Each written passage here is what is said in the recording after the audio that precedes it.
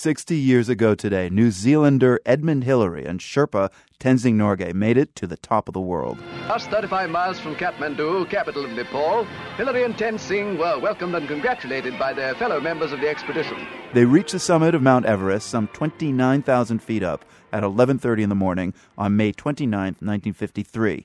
They came down heroes, albeit modest ones. And how did Tenzing feel up there on top of the world? He's very happy.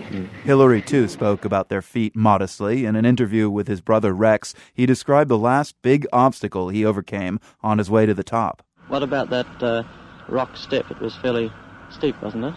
Yeah, it wasn't too bad. I was a bit worried about it at first and thought that we wouldn't get up it. But fortunately there was a crack between the ice and the rock.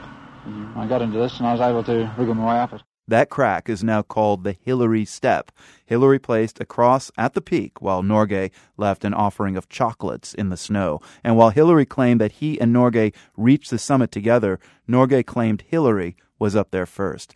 However it happened, the men remained lifelong friends. Hillary spoke about his friend in a 1974 Smithsonian recording archived by the Library of Congress. My sort of opinion is clouded greatly by affection more than anything else. Tenzing is a charming personality, and I think really he has been quite remarkable. After all, he started from very, very simple beginnings. Just as a Sherpa tribesman, he was born in a little village of Tami. He always was very strong and very forceful. He rose up through the ranks of Sherpa Porter up to sort of a high-altitude Sherpa Porter. He became a tiger, which means that he carried loads to over 26,000 feet. And then he actually more or less graduated to the ranks of being one of the climbing members of the party, which very, very few Sherpas had ever done before.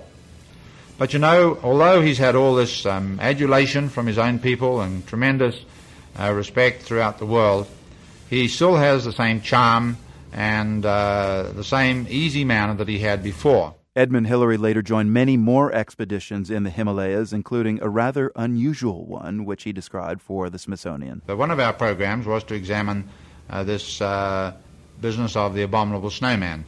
We went into this very carefully on my last expedition, examined all the evidence, and we got a perfectly reasonable explanation, we feel, to all the evidence that appeared, like such as tracks, scalps, skins, and the stories of the lamas in the monasteries. We didn't have any difficulty in getting a perfectly rational explanation for all these phenomena. My reaction is now definitely that this whole story is mythological. Whew, glad that's cleared up.